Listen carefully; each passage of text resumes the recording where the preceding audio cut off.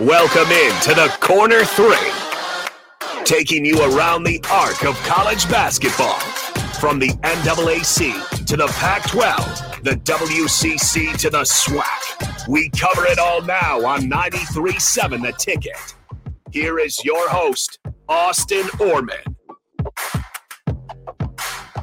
Welcome to it on a Monday night as a part of Ticket Weeknights. This is the Corner 3. I am Austin Orman. You also hear me on the block from 2 to 4 with Eric Strickland. And I'm also behind the board running things for DP and J on Old School from 4 to 6 Central Time. Whether you're listening on our free mobile app for your phone, Facebook, YouTube, Twitch, Twitter, or Allo Channel 951, we welcome you to the show. If you have any questions, anything on your mind college basketball related, we are happy to get to it. The number 402-464-5685 to the Sartor Heyman text line. Or again, if you're watching on one of our streams, you can comment right there. If it's on Facebook, Twitch, YouTube, or Twitter, it pops across. We see it, and we will do our best to address it over the course of the next hour and change.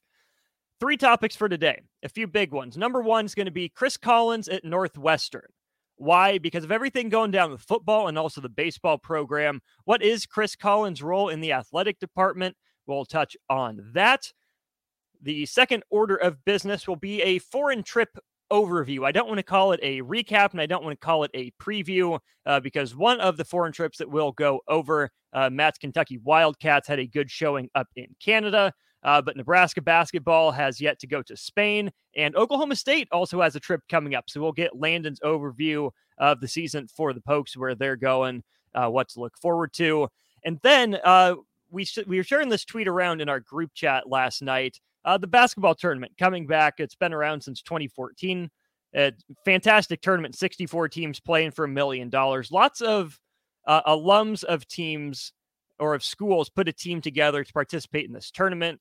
Kansas's roster came out. We'll go over just how stacked it is. But of course, to keep it topical, to keep it local, we will, of course, build our own Nebraska men's basketball TBT team. So put yours together. Find 8 Husker basketball players that would still be playing, hypothetically playing at their age right now. What's the best current Nebraska basketball TBT team you can come up with? Tweet it at Austin_Orman or text your players in, at least your starting lineup, to 402-464-5685. We'll get to that in segment number 3 of the show.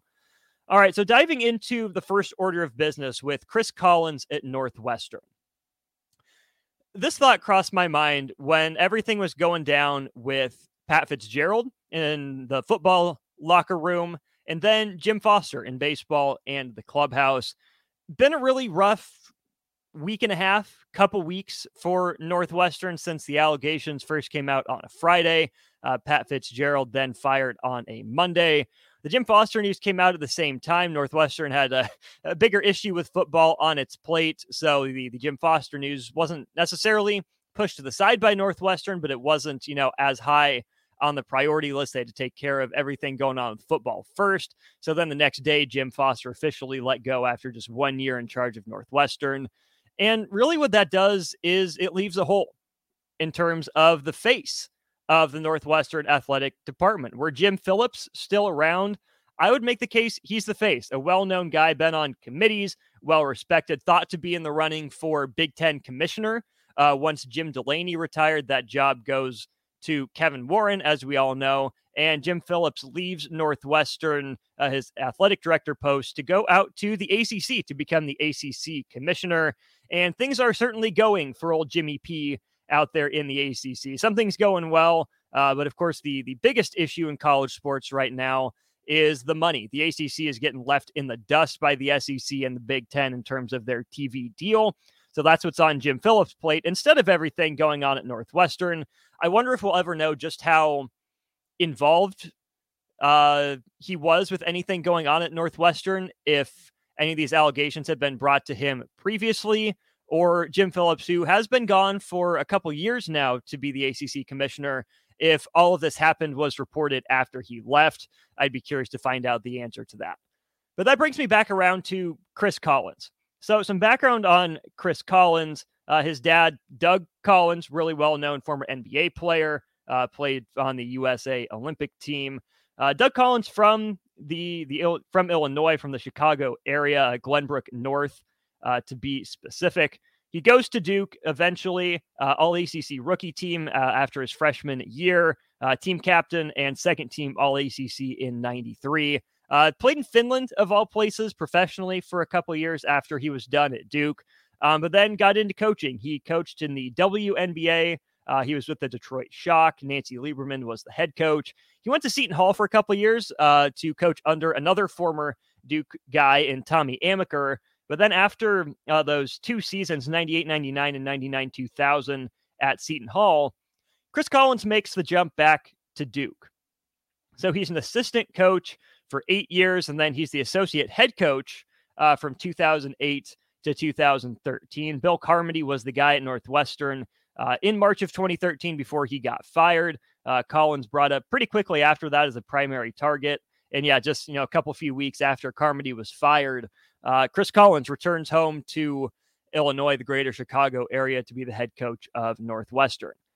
It's crazy to think that he's been at Northwestern for 10 seasons. You don't think of him as a spring chicken, as one of the new coaches, but he's been at Northwestern for a decade now, and it's been a real mixed bag for Chris Collins. His first couple of years, they were below 500. They went 14-19 his first year, 15-17 his second. Made a pretty good run in 2015-16. They end up with 20 wins, don't make the NCAA tournament field, and that's where you start to wonder if the seat's getting hot for Chris Collins, even at a place like Northwestern. But they turn around in the 2016-17 season. They go to the NCAA tournament. They win their first round game before falling to Gonzaga in the second round of the NCAA tournament. If you look up crying Northwestern kid, that picture comes from that game, and that is Jim Phillips' son, actually, is the crying Northwestern kid. But Chris Collins on the board after his 4th season in Evanston. The next year, they start the season ranked in the AP Top 25. They start that season out ranked 19th, but that's as high as they'd get. They'd fall back below 500 on the season to finish at 15-17, and that was the first of 5 straight losing seasons for the Cats. They dropped to 13 wins, then down to single-digit wins across the 2 years impacted by COVID, 8-23 in 2019-20, and then that next season they go 9-15, only getting 24 games in. They did get as high as 19th early in the non-conference slate, but then they fell back off. Another subpar season 2 years ago. They end up a game below 500 before bouncing back last year.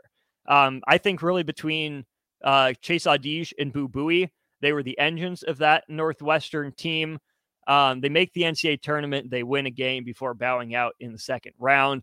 Audige is gone, declared for the draft, kept his name in. Boo Buie does return. So Northwestern, I think, will be a minor factor in the Big Ten. I think that's still a top half team, if I had to guess. But I don't think they're anyone I would, take overly seriously for the Big Ten title, quite to the degree that they were in that conversation this year. But again, this conversation is less about Northwestern basketball and more about Chris Collins and his role. With Pat Fitzgerald, who was without a doubt the face of the athletic department, gone, with Jim Phillips having left a few years ago, it falls on Chris Collins. Women's basketball has been up and down. Softball is a good program, but won't ever be in the limelight to the same degree as a basketball or a football program.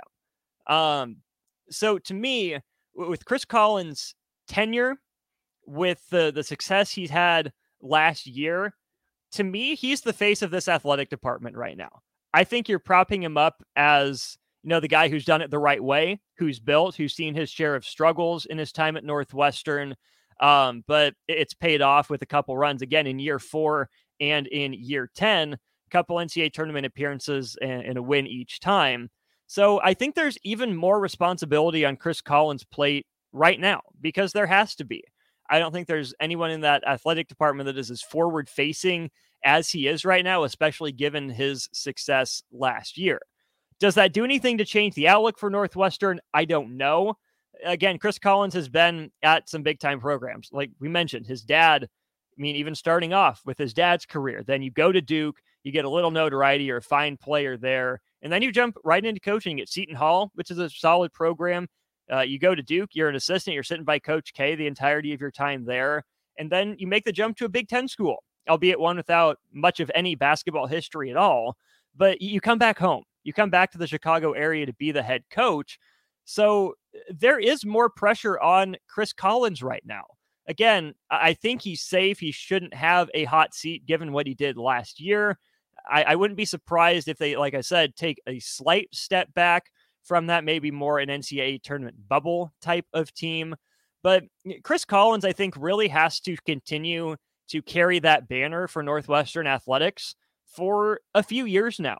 I think that it's of paramount importance that he continues to do things, quote unquote, the right way, avoid scandal, avoid issue, impropriety, all those sorts of, negative things, because I don't think Northwestern can afford much more upheaval. As not great as their football team was, Pat Fitzgerald turned it into at least something, and it still brings in money because it's in the Big Ten and it's playing football and it's on TV. Men's basketball earned its share of the pie, right? With an NCAA tournament win. It got a couple of those units for Northwestern, and that's huge.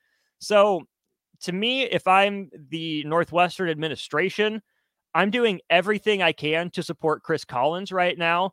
I'm amplifying that program. Boo Booey's been on campus forever. That's a voice I think I'm amplifying in the community, because that's what you have going for you right now, plain and simple. So that's what I'll be watching for Northwestern. How does Chris Collins, how does Boo Booey handle that spotlight in Evanston throughout Big Ten play? All right, I'm going to step aside here. You've heard enough of me. We're going to welcome in Matt and Landon after this break. Matt will recap Kentucky's trip up. It confused me every time. They were listed as Team USA in these global games, but it was just Kentucky. So we'll get the rundown on how that went. We'll hear from Landon. He'll tell us about Oklahoma State's upcoming trip. Who's he watching out for? What's the objective of the trip? And then we'll all put our heads together and discuss the Nebraska trip to Spain. That's coming up. They head out on July 28th. We're previewing it now because there won't be a show next week. We'll do all that foreign trip stuff, the overview, when we get back here on the Corner 3.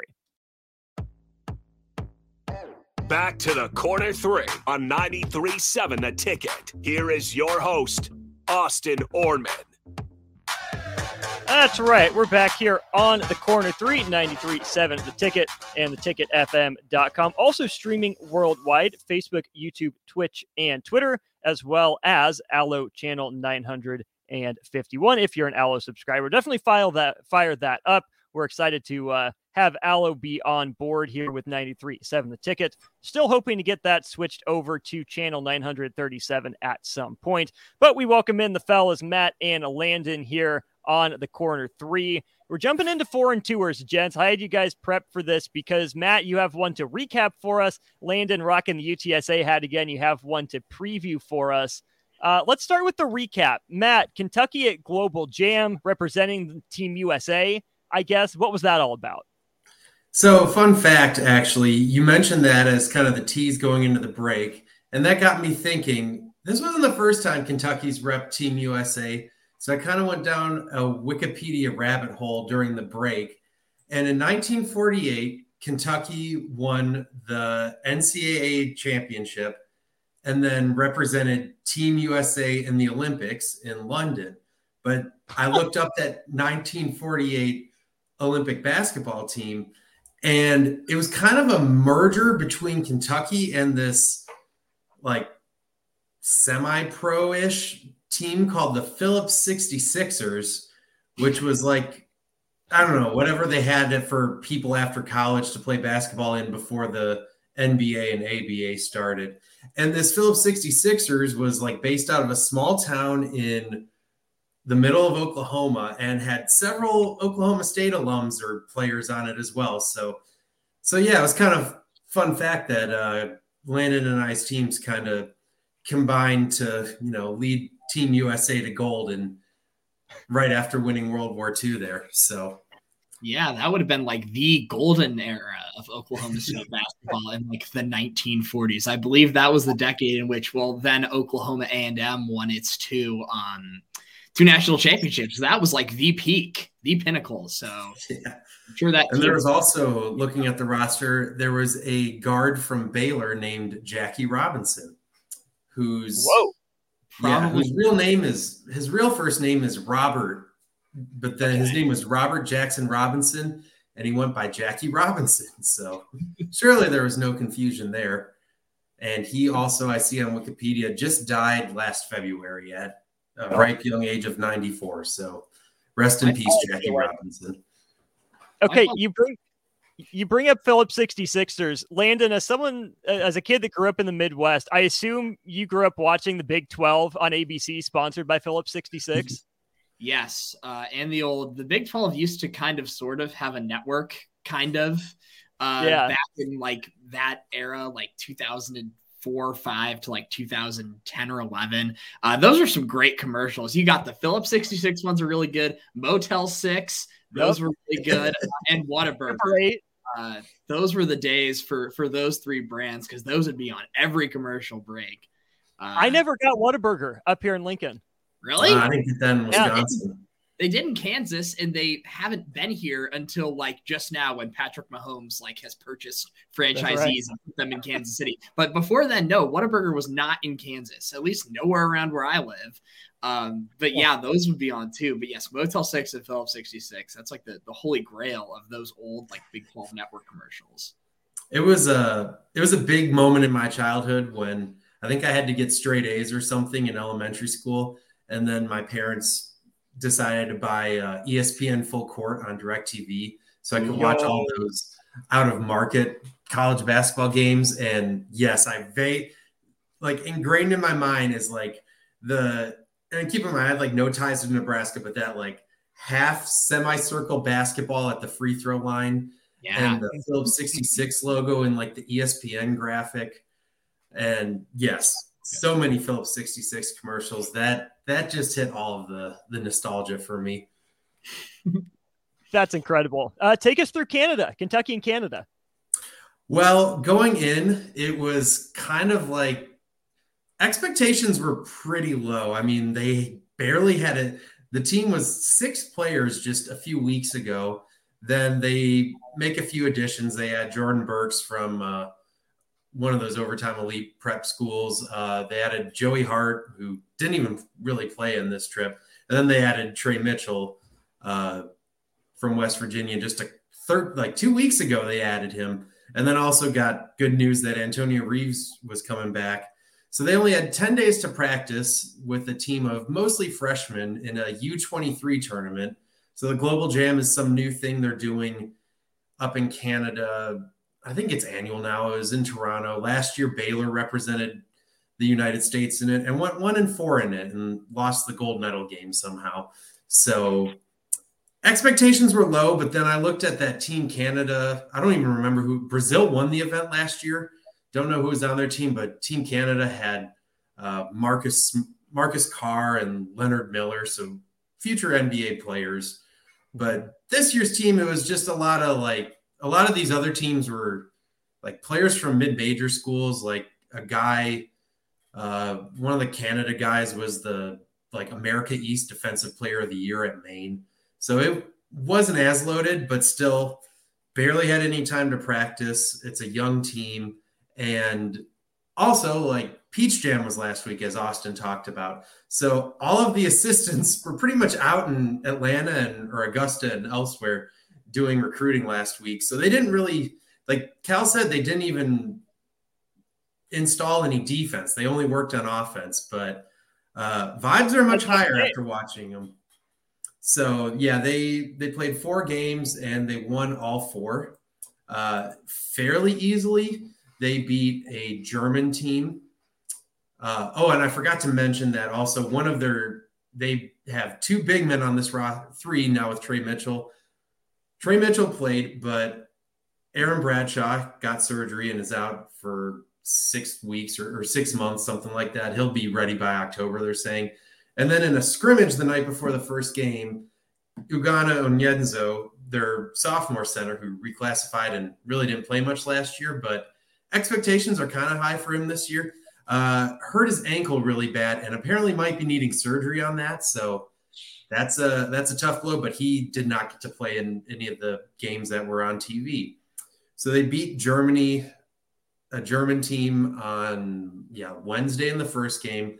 Then they blew out Canada, those two are probably the two best teams. And then they beat the African select team, which they blew them out in a scrimmage before this whole thing. And then they added like 3 new players, and Africa actually gave them a pretty good run in the second half and got the game down within 4 or 6 points before Kentucky kind of pulled away and held on. And then in the gold medal match, Canada put up a good fight, but Kentucky led from start to finish. So all in all, it was good it's always good just to see your team play in the summer, get acquainted with some new faces, and, get reacquainted with some of the guys you liked from last year that are back. So it was fun to spend a few days this week watching Kentucky basketball on TV. It was on CBS Sports Network. You were blowing up our group chat with one name and one name only. Reed Sheppard. Describe him. Yeah, Reed Sheppard was someone, he's kind of 2-3 years ago, he was the most important recruit available in this class because he's from Kentucky. Cal wasn't getting a lot of these Kentucky kids. He just kind of overlooked them. And his dad was he was a Final Four most outstanding player for Kentucky in the 1998 NCAA tournament when they won their second to last title. And his mom was like a really good basketball player too. So he was blowing up on the high school ranks. Virginia was recruiting him hard. So he was one of those like must get guys. But then, as DJ Wagner rose to prominence, Rob Dillingham decommitted from NC State. And then, Aaron Bradshaw, he was kind of the forgotten guy of, well, he probably won't play that much this year, but he'll be a big piece developmental wise for a few years. But he stole the show. He was all 3 or 4 games. He was very impressive. He didn't make a shot in the first game, but then he just blew up in the second and third games. And he ended up averaging around 9 points per game, but also had like 2 blocks per game, 6 assists per game. So he was blocking 3-point shots. He had one highlight where he blocked a dude's 3-point shot and then took the ball and went coast to coast. He had very nice passing. And I said in the group chat last night, his skill set and athleticism does make you think of Grayson Allen without some of the, the tripping and Grayson Allen parts.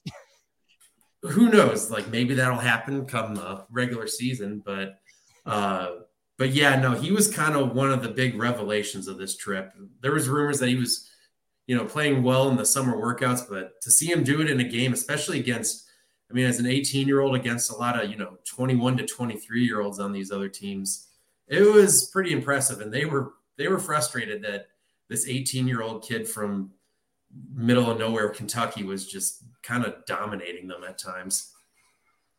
If he's anything like Grayson Allen, he'll have his moment in the Final Four. So just keep that in mind.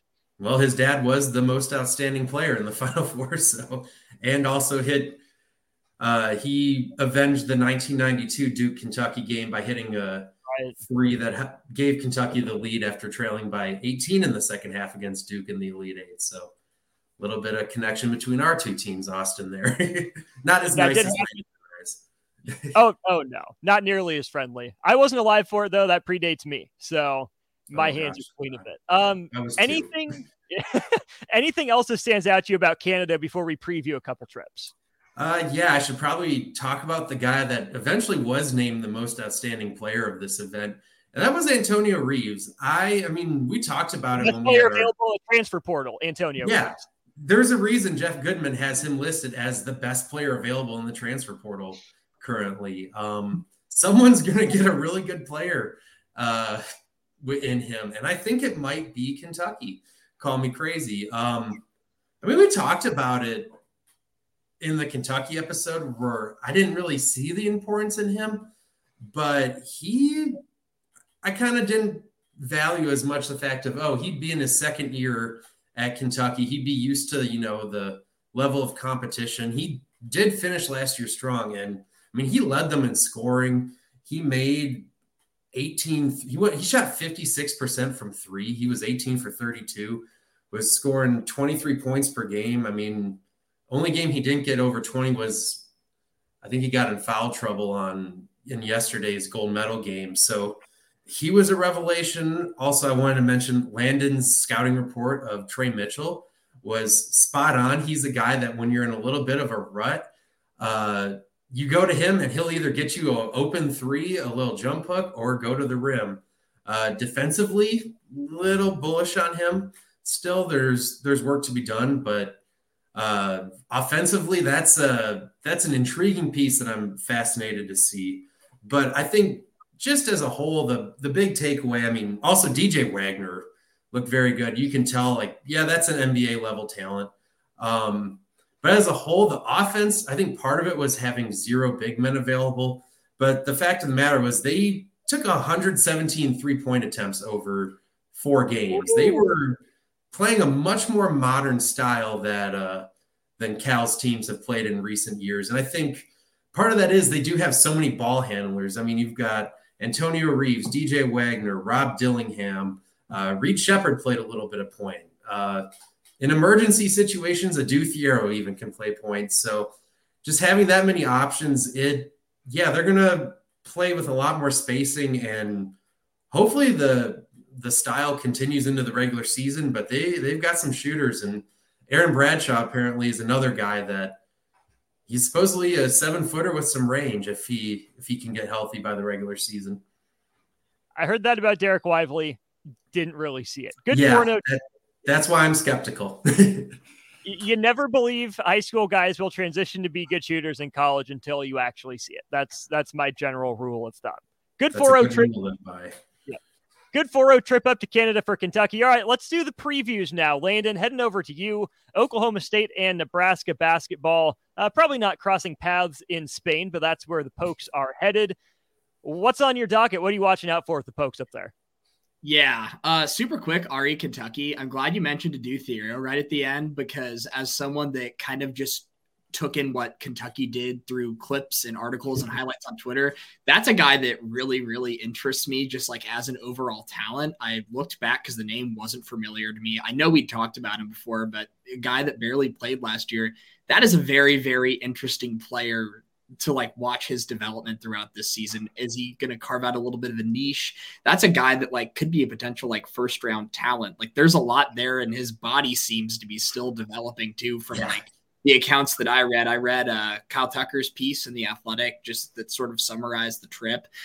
So not necessarily probably this year, but maybe next year. That's a guy I'm super curious to watch. And also Trey Mitchell being awesome in the high post, seeing clips of that was super cool too, because that's the guy. But for Oklahoma State, it's not happening to your team. yeah, it's really nice.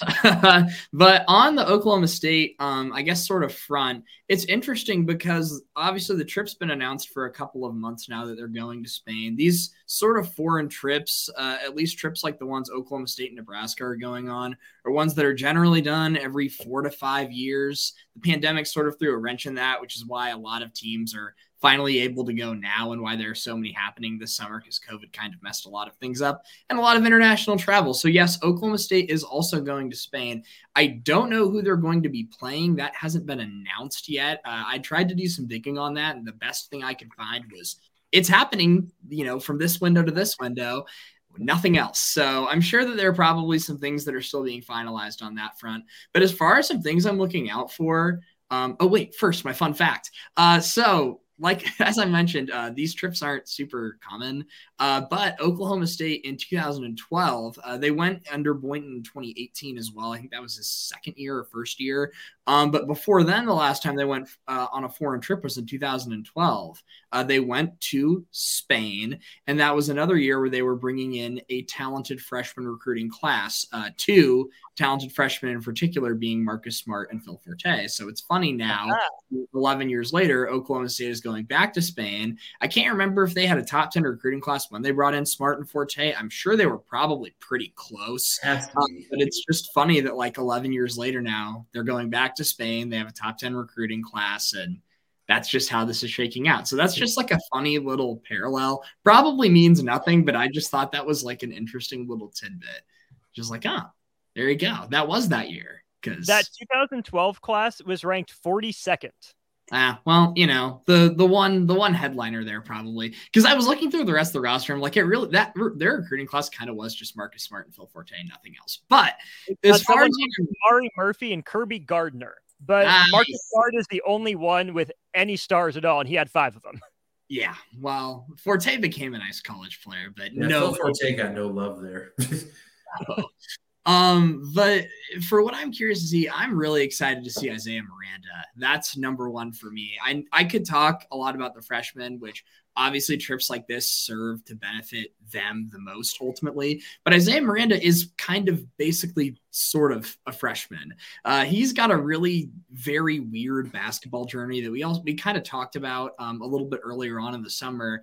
But it's a guy that was a top 60 recruit, ESPN top 60 recruit, left high school early, went to NC State, enrolled early last winter/spring, practiced with the team, didn't play in a game. Then after the season, put his name in the NBA draft, went through the pre-draft process, got feedback from teams, and then put his name in the transfer portal and left and went to Oklahoma State. So he hasn't played a college basketball game despite being in, the program for quite some time. And he fills a very obvious need that Oklahoma State has right now, which is interior depth. Brandon Garrison is McDonald's All-American, but I do think that it will take him a couple of months at least to adjust to the college game, and even more time than that to adjust to what should be a crazy Big 12. And they also picked up Mike Marsh in the transfer portal, who's literally just a big guy for depth. But Isaiah Miranda could, theoretically work his way into a starting lineup spot here. And I'm really curious to see. The dude hasn't played much actual live basketball, it doesn't seem like, in the past year. So I'm really interested to see how he looks. I don't know, like I said, who Oklahoma State's going to be playing against, but working him into the rotation is going to be, and working him into the fold, because he's a guy that came, so late on in the summer. He was the last addition OSU made, I'm pretty sure. So seeing how he sort of fits in is going to be something I'm curious to monitor and follow, as well as, point number 2 is who's going to stand out as Oklahoma State's alpha top scorer.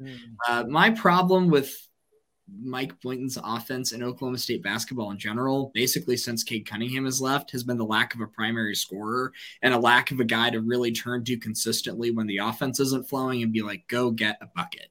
Bryce Thompson, I've been waiting on Bryce Thompson to become that for the last couple of years, but it just hasn't quite happened yet.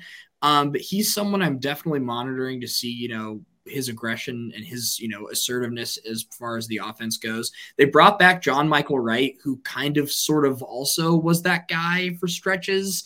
For Oklahoma State, he was a mid-major transfer. He started out at High Point. He played last year, averaged, I think, just under 10 points a game, but he would go off in spurts, but that consistency wasn't there. And they picked up someone in the transfer portal, Javon Small from East Carolina, who was that guy.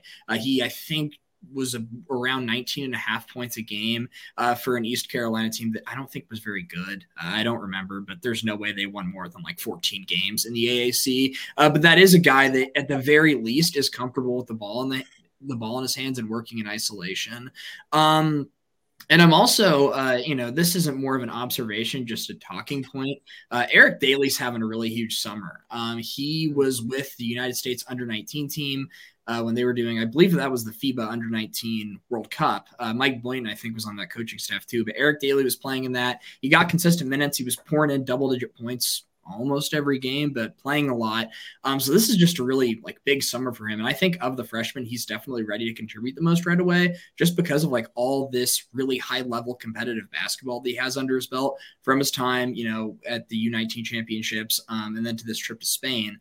So I think of that crew, I'm expecting him to, take that big leap first. And I think that, this big summer he's having is a big reason why.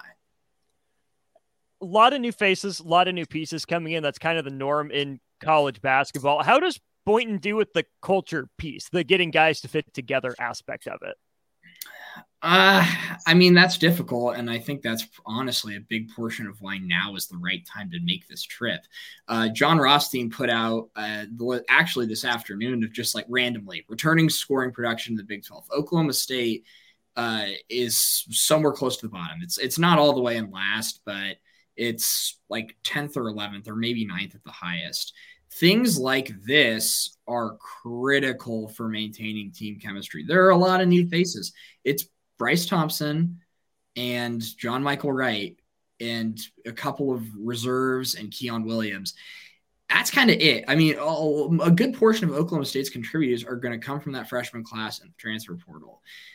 There, I mean, to my knowledge, hasn't been, I feel like, this much turnover in Boynton's tenure.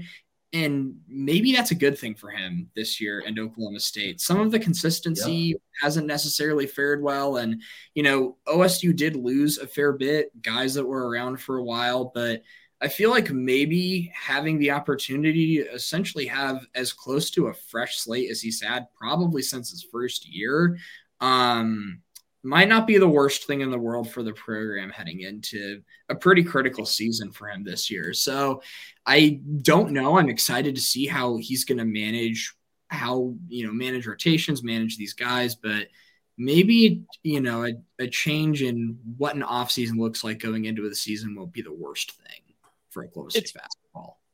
It's funny looking at Oklahoma State needing some change, and then the other two programs that are represented on this show needing some stability, right? Duke and Kentucky out in front of a lot of the one and dones, but their big thing has been, can we get some continuity? It's funny to see the teams heading in a little opposite direction, but to your point, Landon, about that, it just felt kind of stale for Oklahoma State last year. And some of that, you know, is the offense not being up to snuff. I mean, the 3-point shooting wasn't good. Is there any hope for that this year? Are there any tweaks in place that you know of, or is it just hope they shoot better? Well, that aspect, Oklahoma State has opted to go in the mid-major route to try and fix this. It hasn't really gone very well.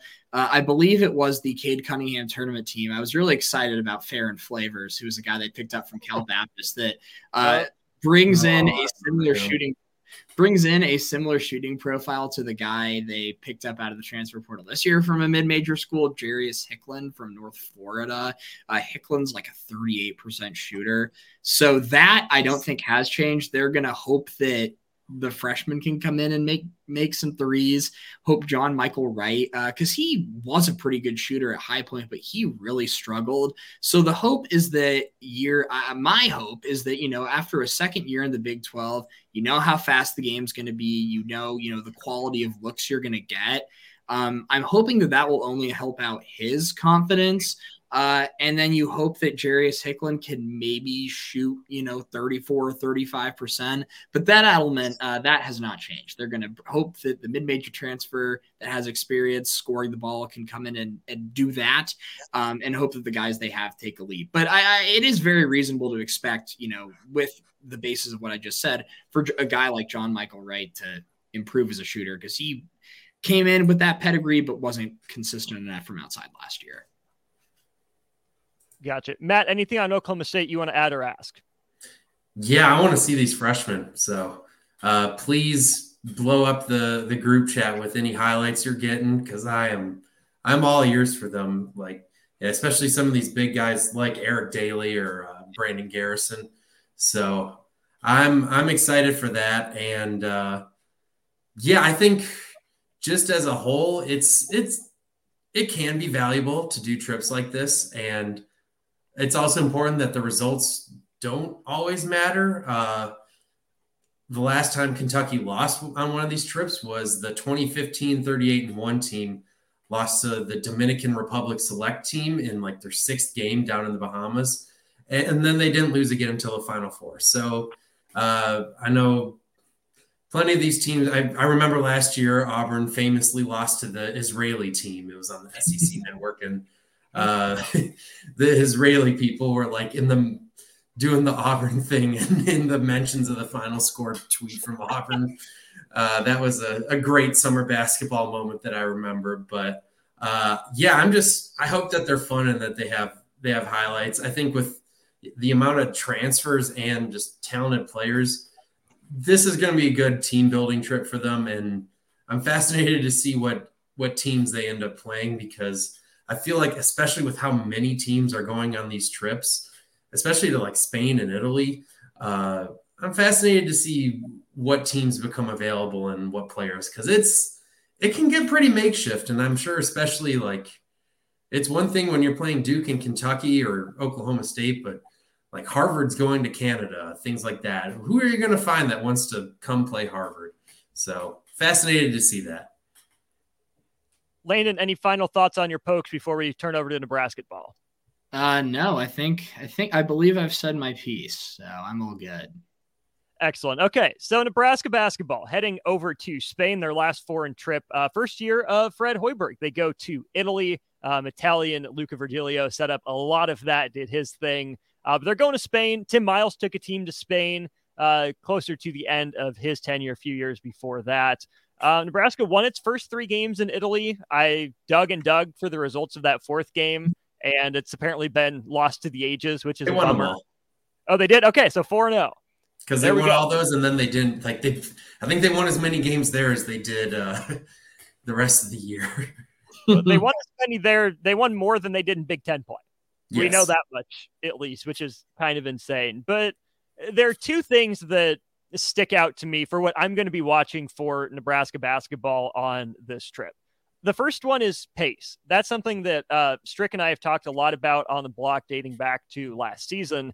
Nebraska didn't always know when to push the ball ahead, when to get out and transition with numbers, and when to slow it down. They really slowed it down.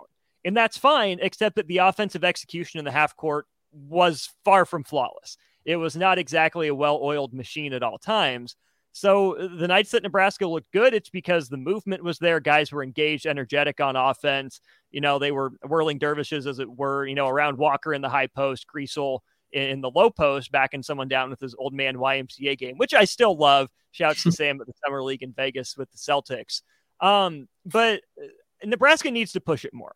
I still don't completely buy the half-court execution this year, especially with the new faces as they work their way in. Nebraska is not even stealing easy points, but take the easy points that are available, right? Make that one extra pass Michigan State style up the floor. Move it up that way. That's not to say take the first available shot. You save that for Casey on a heater. But if you can get the ball in the front court, put some pressure on the rim, that goes a long way. And I don't think Nebraska did enough of that. So I hope that Fred has coached them to find a balance between what he wanted to do his first couple years and then the way they slowed it down last year. Yeah, I'm kind of fascinated just to see. I mean, it's really unfortunate that Casey, he's getting great experience playing for Team Japan again, but it's unfortunate that he won't be a part of this team, because I feel like you can't just tell someone else to go do what Casey does.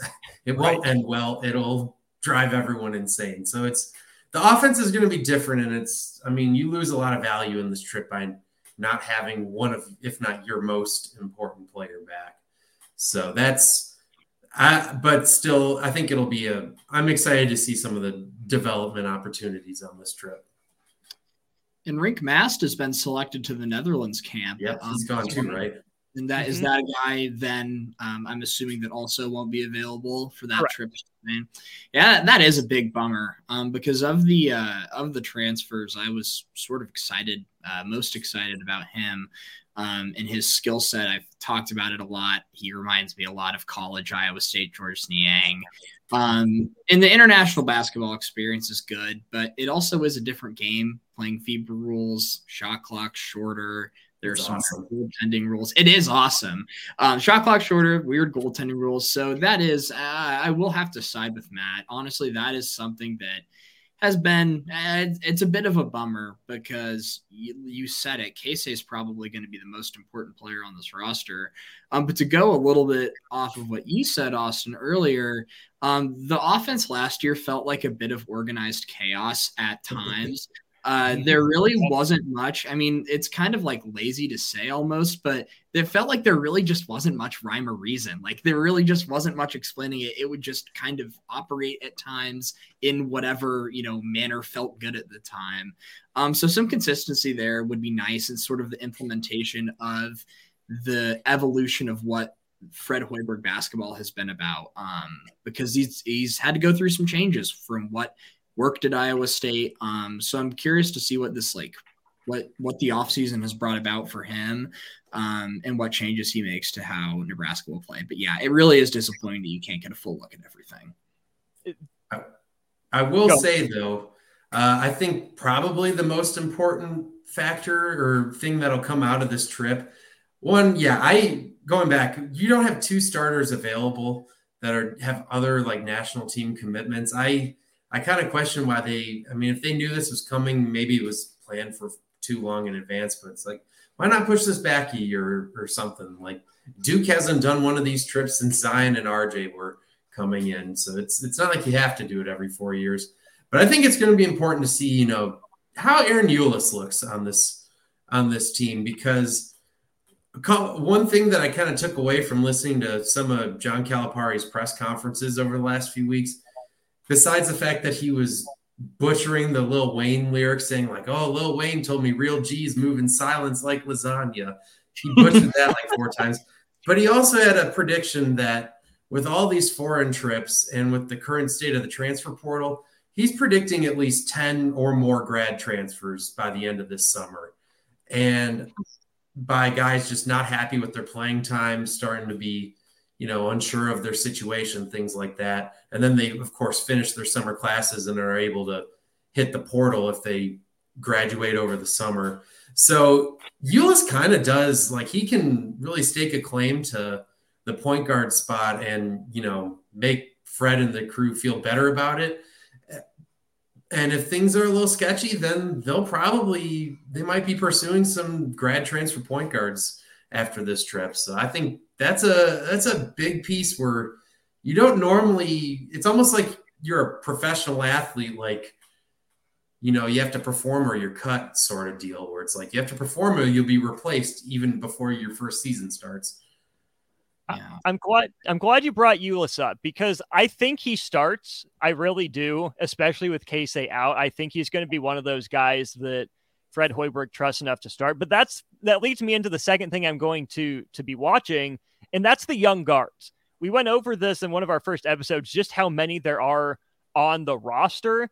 I'm curious to see how many of them Fred Hoiberg is comfortable playing together. I'm curious to see who's taken a developmental step, who's in charge of handling the ball, because Keisei Tominaga is going to play more off ball. He'll have the ball in his hands a ton, but I don't think he's running the point. Jamarcus Lawrence did some really good stuff, especially as the year went on. Has he continued to grow as a shooter? Sam Hoiberg, what does he bring? Is he the same guy? Has he added, anything to his game, or is he just Mr. Reliable off the bench? Ramel Lloyd Jr., he's in studio with us. It looks good, looks in shape. I've seen the mixtape. It's redonkulous. He's played with high-level talent before. That's a guy I'm excited for, but he hasn't done it on the court yet. So there's a lot of young guards. Then you add in CJ Wilcher, who I think is best at the 2. Does he slide up to the 3 to get some of his minutes? And then it ties into pace as well. Nebraska isn't huge. Nebraska's not also overly athletic. With all the guards and wings that they have, without a true big man outside of, Blaise Keita, Mass is a little undersized to play the 5 long term. Is Nebraska aggressive on defense? Do they have their guards get up in opposing ball handlers and wings to try to force those turnovers to lead to runouts? Because without Emmanuel Bandamel at the point of attack, with Juwan Gary working his way back from injury, and Blaise Keita as a charge taker, not necessarily a rim protector, Nebraska has to do something to make opponents uncomfortable, unless they prove they can operate defensively in the half court. But like I said, with the young guards, they've got to go out and show it again. Blaise Keita is another guy where I almost would say, the line for when you have your baseball teams like clinched a postseason spot and you just got to, or like at the end of spring training, the bubble wrap line of like, how much do we really need to see of him? Like, let's not risk him getting potentially injured on this trip. Not to speak that into existence or anything, but knock on wood. But I did just see 2 big men get hurt over this offseason, and he's a guy they really need him to, stay healthy at least at the beginning of this year, if they don't add more grad transfers up front either. Anything else on Nebraska basketball in Spain from either of you? I'm just excited to see the Hoiberg bump for Ramel Lloyd Jr. That's something I talked about earlier in the summer too. Coach Hoiberg has a very, very good track record with these sit-out transfers, as they were in the age before NIL and immediate eligibility and all of that. And Ramel Lloyd is sort of kind of almost Isaiah Miranda-ish in a way, in a sense that he's just sat there and developed. But of course, Lloyd's been in the program for longer than that. And Fred's got a great track record with getting guys that have literally sat and not played basketball and just sat there and developed and practiced and learned, for them to be quite valuable contributors. I mean, heck, Delano Banton was one of those guys, and he's just, signed a nice contract with the Boston Celtics. So I'm excited to see what Ramel Lloyd brings to the table when he finally, gets the training wheels off, so to speak, and really gets to start flying around in Hoiberg's system. Yeah, I'm excited to get my first look at him too. And I mean, I haven't seen the mixtape yet, so I'm just going to be pleasantly surprised when, I don't know if I'll get to, I'm sure there'll be highlights, but if I have to wait until those BTN Plus exhibitions or whatever, I'm excited to see what he's got. All right. We have about 5 minutes left. We got to be out of here by 8 to get too hard of a Husker with Rashawn Jackson. So what I'm going to do is I'm going to give you my Nebraska basketball TBT team. Tell me if I got it right or who you'd replace. So I went 3 guards, 3 wings, and 2 big men for my roster breakdown. My guards, I have Lance Jeter, who's one of my all-time favorites. Dude's a stud, criminally underrated, kind of the Levante David of Nebraska basketball in some ways. I have Glenn Watson Jr. because he's fun. We need a guy like that on this team. Love me some Glenn. And then Ade Daganduro. It was between him and Sek Henry for that last spot. I leaned Ade. I think he was a little better defender, all Big 12 type of guy. On the wing, I have longtime pro over in Europe, Jason DeRusso. He's a stud, represents Nebraska well in a couple foreign leagues, even got his number retired by one of his teams. I got Siobhan Shields, again, another one of my personal favorites, a guy that's playing some good basketball overseas. This is probably going to be the most controversial inclusion. I'm going to throw Lat Mayen on my team. I really am. There are other guys I considered, but if Lat just knows his job is to park in the corner and shoot, and be adequate on defense, I think he's a decent 3-and-D wing option that Nebraska didn't have a lot of. So I know it's Lat Mayen, but I'm a sucker for that archetype. I went with them. And then my bigs aren't huge, so I think we're going to play some Miami ball. I got Walter Pitchford and Isaac Copeland. No D. Walker. Yeah, I was going to say. He's busy with the tryout, so. Yeah. Okay. It seems like some ex-G Leaguers or ex-Summer League players, like literally dudes that were just coming off of Summer League rosters, are playing in this. Like I saw Eric Stevenson, who's at West Virginia for a couple of years. He's playing on West Virginia's alumni team. So I think if you can find a way to squeeze like Derek Walker, and if Sam Breesel would go for it too, those would be 2 great guys for a Nebraska TBT team. But I do like your list. You went way older. I kind of just jotted down some recent guys that I thought might be cool. Yeah, same. Like Shamil Stevenson would be fun. He's playing some good overseas basketball too. He's a nice archetypal big athletic wing that would be fun. Who else? I was kind of surprised no Thor Love, but I feel like story of Nebraska basketball, at least recently, that's a guy that has been around even longer than some of the players I mentioned earlier. So he would just be, a good vibes guy, as he was. And he's also a fine basketball player and doing well overseas. I'm trying to think if there are any others, though, that you didn't mention. I wrote down Ty Webster, which I know is a little bit before time. I had him. He's playing in Australia, I think, which is one of the more he's from New Zealand. Yeah, it's one of the more competitive basketball over there is one of the more competitive leagues in the world. So that's one. But other than that, it's a solid list. I'm very excited, and I talked about this with you both off the air, but I'm quite sad. I believe of our 3 schools, Oklahoma State was the only one that sort of kind of had a team going. Yeah, and they were in it for a couple of years.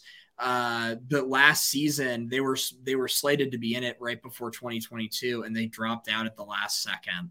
And it was a bummer because it doesn't look like they've recirculated for this year. So that made me sad. It was always a nice way to keep up with former OSUers, and they had some other schools mix into, but it was nice to just see, what those guys were up to, where they were playing, and for them to play basketball again. So that's been sad, very sad boy hours. But anybody else, Matt, that I missed? I made a list. Glenn Watson was also on my list, so good call there. I got a couple other kind of random guards that, would be kind of fun to see what they would do. I kind of went on the younger side with them. Emmanuel Bandamel, if he's healthy, that'd be fun. Also, why not Alonzo Verge? Sure. Why not? Why not Alonzo Verge? At the 2, I had a couple. I think a big one we left off was James Palmer Jr. Yeah, he's been playing overseas for a while now. I had one kind of ridiculous one at the 2, Kobe King. Finally get to see him play for Nebraska in some sort.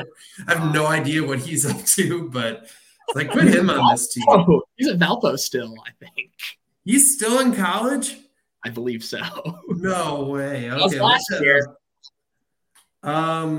No, this is just would be fun. I liked. Sorry, what was that? Derailed the ending of this show. I've got to know now. A couple other ones I had. Trey McGowan's would be a fun one.